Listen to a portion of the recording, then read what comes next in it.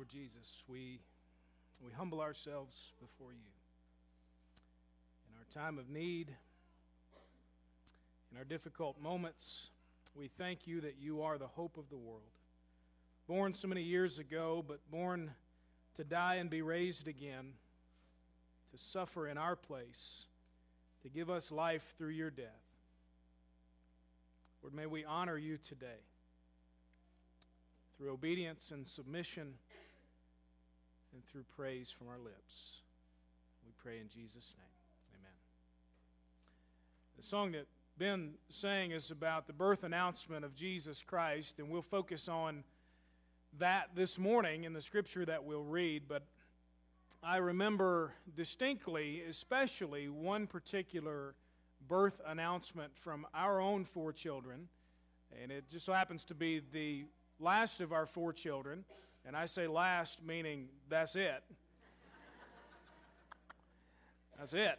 My wife said amen. And so Duke, our youngest, who is now just over 2 years old, was a little bit of a secret for a while. We kept him under wraps, so to speak, until you couldn't keep it under wraps anymore. And then when finally we were ready to tell our family at a birthday party, and all the family had gathered, and we first told our children. We hadn't even told them yet.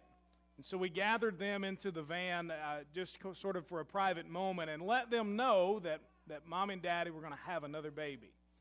And the girls were so excited. They were kind of jumping around and just loving it and really excited. And Hank started crying.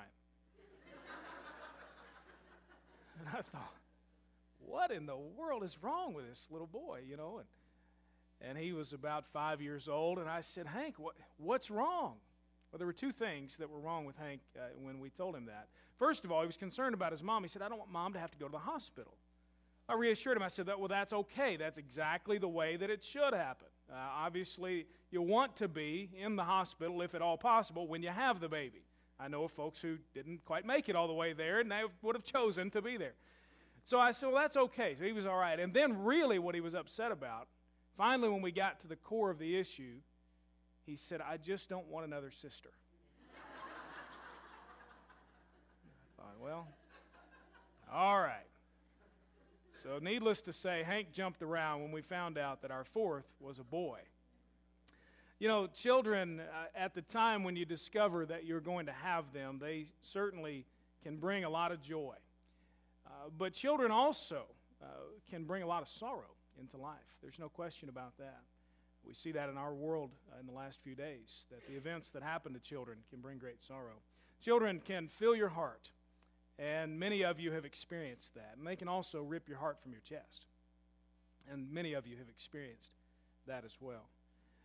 Parents, I really believe, regardless of what they say and do, deep down inside, they have no greater concern. For the most part, parents are like this.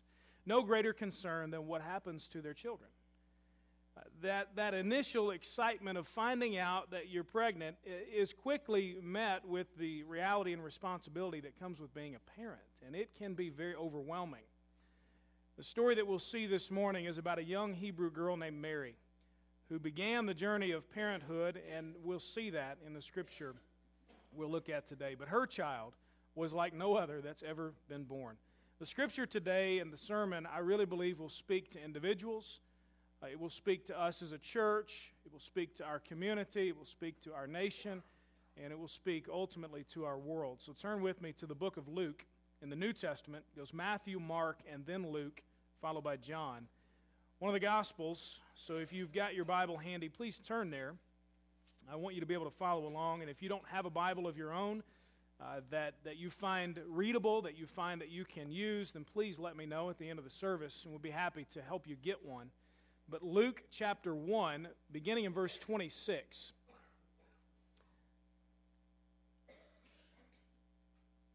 Luke chapter 1, verse 26. A passage that you may not know by heart, but you've probably have at least heard read or referenced or preached about, or certainly, as Ben has just done, sung about. In the 6th month, the angel Gabriel was sent by God to a town in Galilee called Nazareth, to a virgin engaged to a man named Joseph of the house of David. The virgin's name was Mary, and the angel came to her and said, Rejoice, favored woman, "The Lord is with you." But she was deeply troubled by this statement, wondering what kind of greeting this could be. Then the angel told her, "Do not be afraid, Mary, for you have found favor with God. Now listen, you will conceive and give birth to a son, and you will call his name Jesus. He will be great and will be called the Son of the Most High. And the Lord God will give him the throne of his father David. He will reign over the house of Jacob forever, and his kingdom will have no end." Mary asked the angel, "How can this be, since I have not been intimate with a man?" The angel replied to her, "The Holy Spirit will come upon you, and the power of the Most High will overshadow you. Therefore, the Holy One to be born will be called the Son of God. And consider your relative Elizabeth. Even she has conceived a son in her old age, and this is the 6th month for her who was called barren. For nothing will be impossible with God." "I am the Lord's slave," said Mary. "May it be done to me according to your word." Then the angel left her.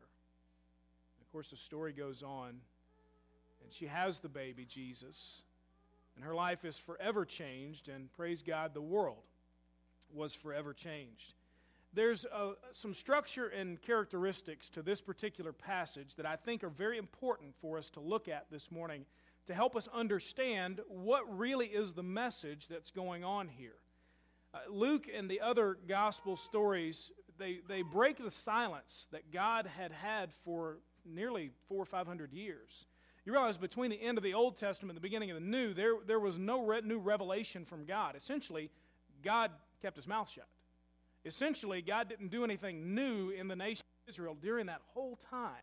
And it's the gospel story that breaks the silence of God and gives us more revelation for him. So they announce, these gospel writers, including Luke, they announce what God is doing next and through whom he is doing it. So it's important for us to consider the people that are in the story. You realize they didn't have the Gospel of Luke written out for them. They didn't read the story. They were the story. You have to understand that. We read the story from a historical perspective. They were the story. God shows up to Mary. She didn't have any point of reference. She had no idea.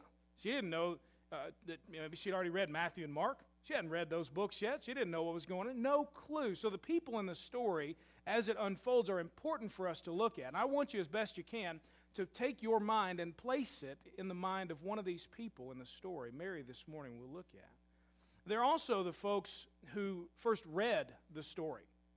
You realize that we're not the first people to read the Bible, that it wasn't written directly to us in our culture today. It was written for a specific purpose to the Jewish people back during that time, that they may understand the full revelation of God and know what he was doing in breaking his silence. And so there are people who read that, and we need to think along those lines. And certainly we'll have some implications and applications for us today. The people in the story may or may not have understood all that was going on. The folks who read it may or may not have believed everything that they were reading. This morning I want us to focus really and mainly on the folks in the story. Seeing things on their level as best we can, putting ourselves in their shoes, and looking at the structure and the characteristics of this particular story. The first part that I want us to see sort of as a type of writing, and this will sound really fancy, and I don't mean it to. I told this to my wife yesterday. I really just want us to understand that this is part of what became known in the Scripture here. We see in the Old Testament several different instances of this, and this really, I believe, is a continuation of what's known as an oracle of salvation. You see that on the back of your bulletin. An oracle of salvation. Now, the thread that holds together both the Old Testament and the New Testament is salvation. That's the thread that holds it all together. Salvation in the Old Testament primarily referenced in Exodus through the deliverance from slavery. Salvation in the New Testament by the death and resurrection of Jesus Christ. Again, deliverance from slavery, this time in a spiritual sense. Salvation is expressed throughout the Old Testament, the New Testament, by the forgiveness of sin, by justification, sanctification, those words, Jesus cleaning us up, through deliverance from difficulties and enemies. If you read the Psalms, you realize they're calling out for salvation all the time in a physical sense. So God's acts of goodness, his care, his justice, his grace, his answering the prayers of sinners and of his people, his promises, his blessings, all of that together represents the salvation story that unfolds in Scripture. Now, there were certain times when God would give a word directly to his people, known as an oracle of salvation. God's word directly to the people. Now, the people in the Old Testament and the folks that we find here in the beginning of the New Testament lived in some difficult days. They had some very difficult times. They struggled with certain things. It seemed as if God had promised them certain things that were not coming true. It seemed as if God had abandoned them on certain cases or forgotten them, and they struggled with that, wondering if that really was the case. And it was often during those times when they wondered, God, where are you? God, what's going on? God, I don't understand. It was during those times, quite often, when God would show back up on the scene in a very direct way and remind them through an oracle, a statement directly to his people, that he's still there, that his promises are still true, that he would indeed save them. Now, there are two main parts, really, to every oracle from God. There's a messenger that he normally sends. In this case, we have the angel Gabriel as the messenger. And then there's the word of salvation, which we'll see in just a minute. The main purpose of these instances throughout the Old Testament and what we see in the Gospels at the beginning was to reassure God's people that he hears them, that he's committed to his promises, and that he'll save them from their current circumstances. That's what God routinely reminded them of. And so it's God, through these oracles, who tells the people that he's always with them, he loves them, he knows them, he's going to transform their difficulties into something good for his people. And in Luke chapter 1, what we find is, once again, a messenger from God who appears on the scene to speak to one of God's children. And in reality, the whole chapter, Luke chapter 1, really forms a big oracle that God is showing back up on the scene to speak directly to the people, revealing to them, his promises, his faithfulness, and his coming deliverance. If you know the story, the Christmas story, you know that at the beginning of Luke chapter 1, an angel has already shown up to the man who will become the father of John the Baptist. Now, if you flip back just one page or so, look with me in Luke chapter 1, verse 13. The man who the angel shows up to is known as Zechariah. The angel said to him, "Don't be afraid, Zechariah, because your prayer has been heard. Your wife Elizabeth will bear you a son, and you will name him John." So there's the beginning of this. And here's the oracle of salvation. "There will be joy and delight for you, and many will rejoice at his birth. For he will be great in the sight of the Lord, and he will never drink wine or beer, and he will be filled with the Holy Spirit while still in his mother's womb. He will turn many of the sons of Israel to the Lord their God, and he will go before him," talking about Jesus, "in the spirit and power of Elijah, like a prophet, and turn the hearts of fathers to their children, and the disobedient to the understanding of the righteous, and to make ready for the Lord a prepared people." Then we see Gabriel show up to Mary and say, guess what? You're going to be the mother of the person that was talked about in that particular passage. And so we see Gabriel here with a message of salvation for the world. It helps to get a little bit of an idea, honestly, what was going on at the time so that we can fully understand how impactful this particular oracle of salvation, these events would have been for the Jewish people, God revealing himself to them. So in order to understand, I want to give you just a brief history lesson. And some of you hated history. I taught history, studied history in college, and then was stuck teaching high school sophomores world history for 4 years. I've told you before, high school sophomores don't even like themselves. It is the black hole of life for them, I think. They're not a freshman anymore. Things aren't new, and yet they're not a junior where they've got something to look forward to, or a senior where they've got senioritis. They're just stuck. And there I was stuck with them. So hopefully this morning will be a little less painful than those experiences for them and for me. Let me catch you up just real quick. Toward the end of the Old Testament, in 597 BC, if you're taking notes, 597 BC, Nebuchadnezzar, I see you writing that down, I like that. Nebuchadnezzar, the king of Babylon, captured Jerusalem. And with that capture, he exiled many of the Jews back to Babylon. A revolt from the king who was put in charge led to the destruction of Jerusalem. It's wiped out. Temple's gone and all that. A few years later, 539 BC, Cyrus, who was the king of Persia, captured Babylon. All right, so you Babylonians take over Jerusalem, the Persians take over Babylonia, and in that he ended some of the exile, or at least the exile for some of the Jewish people. You see that in the books of Ezra and Nehemiah. Persian control of Palestine lasted until 331 BC when Alexander the Great took over and defeated the Persians. When he died at a very young age, his kingdom was split into 4 parts. 4 of his generals took it over. 2 of those happened to be in Egypt and Syria, which became important for the Jewish people because there were a lot of Jews in those areas. Assyria defeated Egypt in 198 BC, as you follow the progression, and gained control of Palestine, where all the Jews lived. The Syrian ruler was a guy named Antiochus Epiphanes. You don't have to write his name down because you probably couldn't spell it anyway. It's hard enough to pronounce. But he was a guy who began to attempt to change Jewish culture into his own, the Greek culture known as Hellenism. So he takes over Jerusalem. He makes it illegal to practice circumcision, to observe the Sabbath, to observe the festivals, to own copies of portions of the Old Testament, and so on. And ultimately, which was the absolute disgrace, he erects a statue of Zeus in the temple of the Jews. You can imagine their horror. Not only has their land been taken from them, they were exiled, but now their central place of worship, the holy place of God, now has within it the statue of a false god. They were mortified. They eventually revolt and essentially ended the rule of the Syrians over Palestine. There were still some influences and so on. There was a family known as the Maccabean family. They began to rule the Jews in about 167 BC. And their rule brought some religious freedom, some national freedom. Eventually, they make a treaty with what remaining Syrian power was there that gave the Jews release from national taxation and gave them some national autonomy. So they're beginning to get back some of what they had lost. The problem was that the Jews during this time, in order to protect those things, gave their rulers more power than they needed. And as the old saying goes, absolute power corrupts absolutely. That's exactly what happened to these Jewish rulers.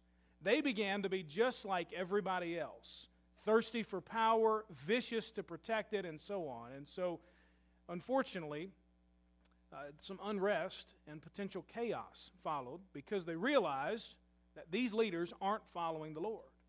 And so, as a result, a civil war breaks out over what to do, what's going on, and the Roman general named Pompey seizes the opportunity and in 63 BC turns Judea into a Roman province. Julius Caesar at the time rises to power and is murdered in 44 BC, not long before Jesus is born. His nephew Octavian, who took the name Caesar Augustus, took the throne, defeated Mark Antony and Cleopatra, and brought what was known as the Pax Romana, the Peace of Rome, which really was a forced peace under threat of military action. Don't do anything. So they had peace. And he divided the empire, the Roman Empire, into two types of provinces. There were some that were peaceful and some that weren't. Well, Palestine happened to be one of the provinces where there was a lot of unrest, a lot of problems. And so that province would be ruled directly by the emperor under the influence of a local ruler, a local king. Herod the Great, the Herod that we see at the beginning of the Christmas story, was the king of the Jews at the time when Jesus was born. And he was a vicious man, to say the least. Had several wives, several children, killed several of them in order to prevent them from taking the throne from him. A vicious, vicious man. So you can imagine how he treated his people if he treated his family that way.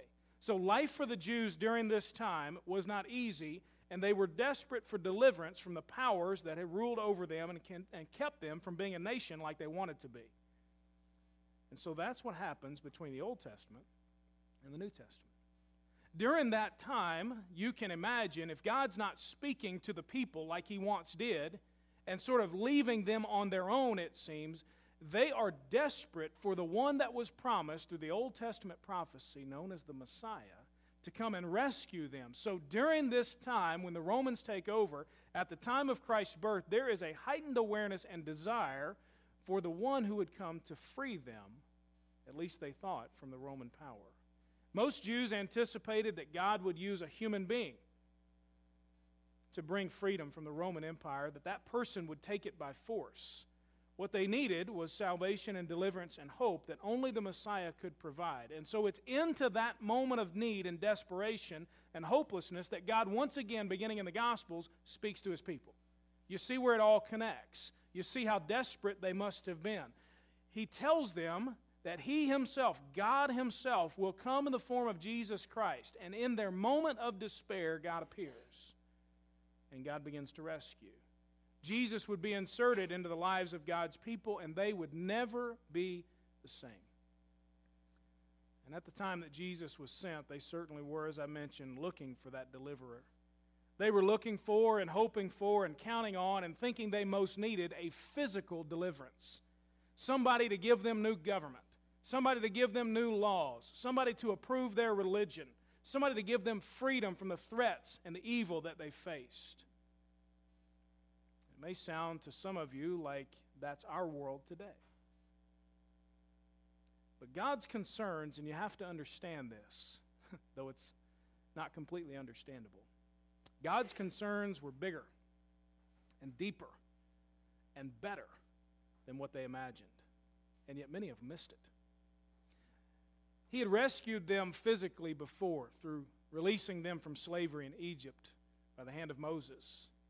But now, in the Gospels, we see God is going far beyond a mere physical deliverance, and He's rescuing the world spiritually once and for all. They wanted freedom from their suffering. God sent them a Savior to suffer for them. They wanted a new way of living, and so He sent the Savior to die. They wanted things on the outside to be changed, and He sent a Savior to change them from the inside out. Do you see how God works? You see how His mind is so far above ours? We have no idea what we need. And God who created us does, and has met our deepest need through Jesus Christ. And today, just like these Jews, the time of the New Testament, in their moment of desperation, so are we. I'm sure each of you have read or watched enough news in the last few days to realize that we are struggling, to say the least. Many of you are still reeling from those events. To see innocent children slaughtered and innocent people murdered, taken from this world. To see parents who will never again hold that child. It's beyond words. I'll be honest with you. Maybe you were like this. I was shaking on Friday. I really was. I sent an email yesterday. Maybe some of you got that. I couldn't write anything on Friday. I couldn't get my mind around what was going on. It is a moment of absolute desperation. And it rocks us to our core. And in many ways, it parallels what the Jews were going through when everything precious to them was taken. Everything they considered holy was desecrated. And all that they had believed about God seemed to be up in the air. And God seemed to be silent. And it's to that God sends Jesus Christ, the Savior of the world, to their most desperate moment. Some of you may not be reeling from that event as much as you realize your own life is just as wrecked as that community in Connecticut by those events. You say, I didn't need that to cause me the issues that I have. There are many folks even here today whose lives are wrecked by sin, and you don't know how to stop it. Your life is wrecked by depression or anger or hopelessness or confusion or despair or fear or longing to find some kind of meaning in this world. And today, just like the Jews in the beginning of the Gospels, today we need hope. And today we need freedom from our suffering. And today we need a new way of living. And we want things to be different. And today God offers the same life-changing, all-encompassing oracle of salvation that was proclaimed in Luke chapter 1, that Jesus Christ, the Son of God, the sinless one, born of a virgin, the Holy One from heaven, came to live and to die and to be raised again for our salvation, to bring us hope, to free us from suffering, to give us a new way of living, and to make things different from the inside out. The same message, the same truth, into a different situation, but to same human people. And so this is the answer to your wrecked life, to your sin, to your depression, your anger, your hopelessness, your confusion, your despair, your fear, your search for meaning, your emptiness. Jesus Christ and He alone is the answer. I can offer you nothing more than that. But when I offer you that, understand you are offered everything. Everything you need. You may not believe it. You may not understand it, but it is the truth of Scripture that He alone is all that you need. This is the answer for our churches, our communities, our nation, our world. We need to be changed from the inside out by the power of the death and resurrection of Jesus Christ. Everything else is just a decoration on the outside. If we are not changed, if our country, if our world is not changed from the inside out, it doesn't matter who's in charge. It doesn't matter what laws exist. It doesn't matter what happens on the outside, because change, true spiritual God-ordained change, starts on the inside, and that is the only hope for our world. And so our prayer must be that we as a church, we as a community, we as a nation, we as a world are changed from the inside out. The answer to the issues that we face and the evil we see in the world has to begin with the world being changed one heart at a time. So let's not assume that what we need is merely a physical rescue like the Jews wanted during their time. Let's assume that God knows what we need, and that's why He provided Jesus for us. Let's assume that God's concerns are bigger and deeper and better than what we imagine. And let's not miss what we truly need, the salvation of Jesus Christ and the transformation it brings to each and every part of life. And so first today we see this oracle of salvation, that God is here, that He sees us, He knows us, He loves us, He has provided salvation for us. That is the message of Christmas, that God is here. And also included in this particular passage is what's known as a commission story. Inside of this, as you might first think, which is not wrong to think, this is a commission to Mary for what she will be involved with. She will be commissioned for God's use in His unfolding plan of salvation for the world. Now, this description of what God has called her to do sort of breaks down into some various parts, and maybe you'd just like to make a note of these. I'm going to run through these quickly. At first, you have what you might call the introduction. Look in verses 26 and 27. The 6th month, angel Gabriel sent by God to a town in Galilee called Nazareth to a virgin engaged to a man named Joseph of the house of David. The virgin's name was Mary. Introduces who she is and where she is. Nazareth, and it's appropriately called here a town instead of a city. Some versions will say a city, and you might think of, say, Louisville, the biggest city here in Kentucky. That's not what Nazareth was. It was a town at best, and a village probably more likely.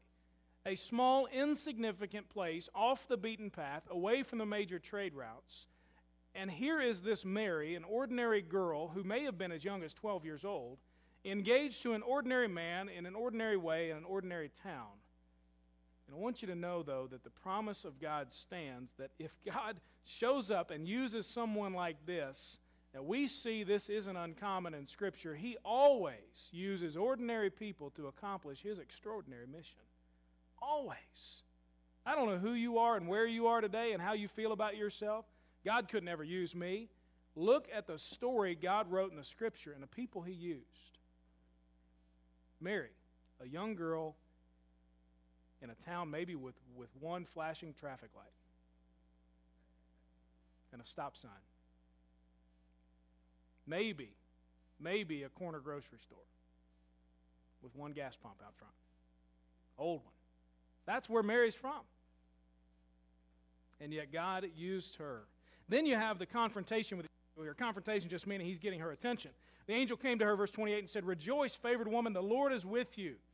But she's deeply troubled by this statement, wondering what kind of greeting this could be. You realize that most of the time that when the angels or the messengers of God showed up, the prophets, what are they proclaiming? Judgment and doom. Turn or burn, they say. That's exactly what the message. So Mary said, "Oh my goodness, what does God want with me? And why is an angel standing before me?" But God used this angel to get her attention, to affirm her standing before the Lord, to affirm God's intentions toward her. I wonder how God has gotten your attention recently. I wonder what things break your heart. What things do you get lost in? And you just say, this is what I live for. But what things make you the most angry with the way things are in the world? Maybe God wants those things to get your attention. Because God will use those whose attention is fixed on Him, even if you don't know what it all means. Mary wondered, what in the world is going on? God may be right now stirring within this congregation people He wants to use in miraculous ways. Maybe someone who God is calling into full-time ministry. Maybe someone God wants to use here in this body or in your place of business in this community in a powerful way. And you say, God's got my attention. The third part then is the call. The angel told her, don't be afraid, for you found favor with God. Now listen, you'll conceive and you'll give birth to a son. You'll call his name Jesus. He will be great and he will be the Son of the Most High. And the Lord God will give him his throne, the throne of his father David, and he will reign over the house of Jacob forever, and his kingdom will have no end. Here's what God wanted Mary to do. Mary, you'll give birth to a son. I want to use you to be the earthly mother, the Son of God. She's called to participate in this unfolding story of salvation by being the mother of Jesus. And she will be the one through whom birth to our Savior is given. The great one, it says, the Son of the Most High, the one whose kingdom will never end, the very Son of God. For you and me, our call is to be used by God in His plan as well. Realize that God has not saved us just to let us sit. I had a pastor once who said, you're not saved just to sit and sour and soak and stink. That's what he said. You're not saved just to take up space in this world. Saved to be used by God. The Bible says that we are to be salt and light and to make disciples and multiply ourselves based upon who you are, who God has made you, and where He has placed you, and how God has your attention, and the commands in Scripture, and your spiritual gifts, and your experiences in the past, and your interests and your talents. All that stuff is to be a part of the call of God on your life to be used by Him in incredible ways. God has a part for you to play in the story that He is writing. The fourth part of this narrative here, Mary asked the angel, she's got some reservations. How can this be since I've not been intimate with a man? She recognized the human limitations. She'd had no sexual contact with Joseph whatsoever. How in the world will I get pregnant without that? Legitimate question. The Bible's pretty real, if you haven't noticed. Legitimate question. For her, her limitations seemed to be what was a physical impossibility. I can't get pregnant without having sexual relations with my husband. How am I supposed to do this? She wasn't doubting God, what He had said or what He was going to do, but she just wondered how it would be possible given the physical limitations that she brought to the table. Now for us, your physical or your spiritual seeming or your emotional limitations, your human limitations may seem to overwhelm you. Maybe it's who you are, where you are, or who you're not, or where you are not. But I can tell you this, that you will always face human limitations. And they will force you always to admit your need for the Lord's power. And Mary is admitting her need because of her limitation for the Lord's power. And guess what happens next?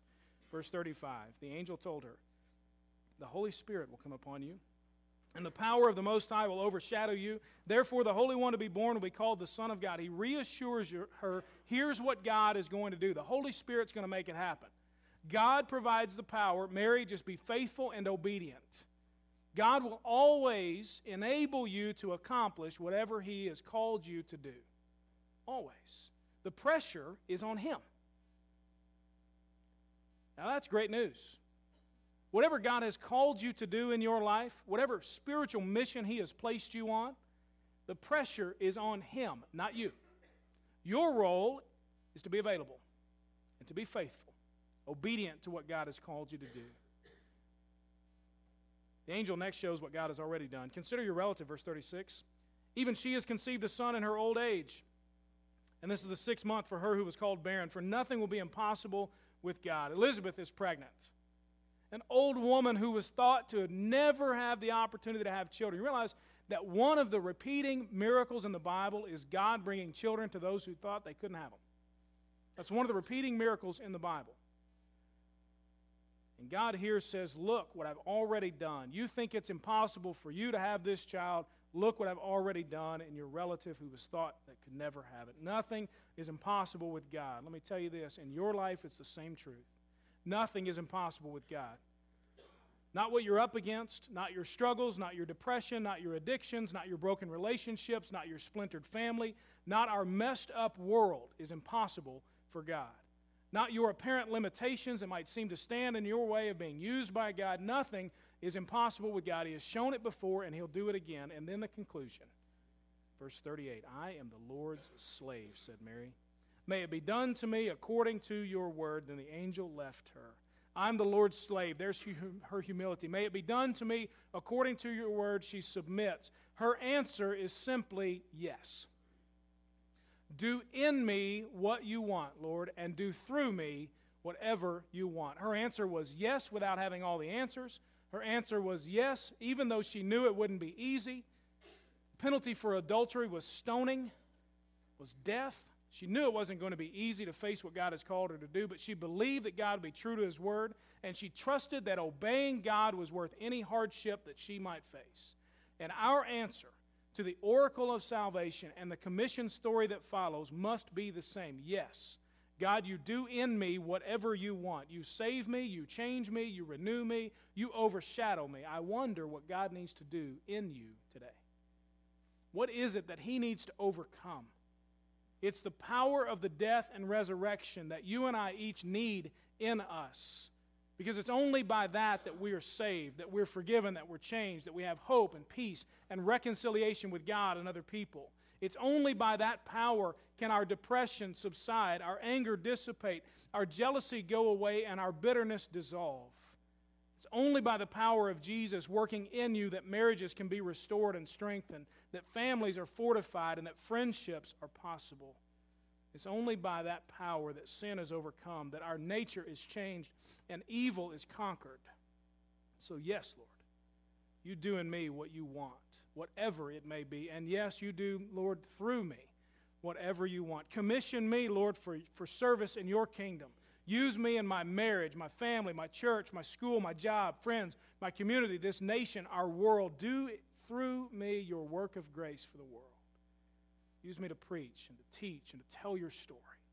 Use me as your hands and feet. Use me to love others in the name of Jesus. Use me to display your hope and your peace. Use me even when I don't have all the answers. Use me even though I know it won't be easy.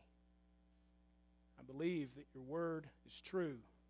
And I trust that obeying you, Lord, is worth any hardship I'll have to face. Do through me whatever you want. I want to ask you to bow your head for just a moment.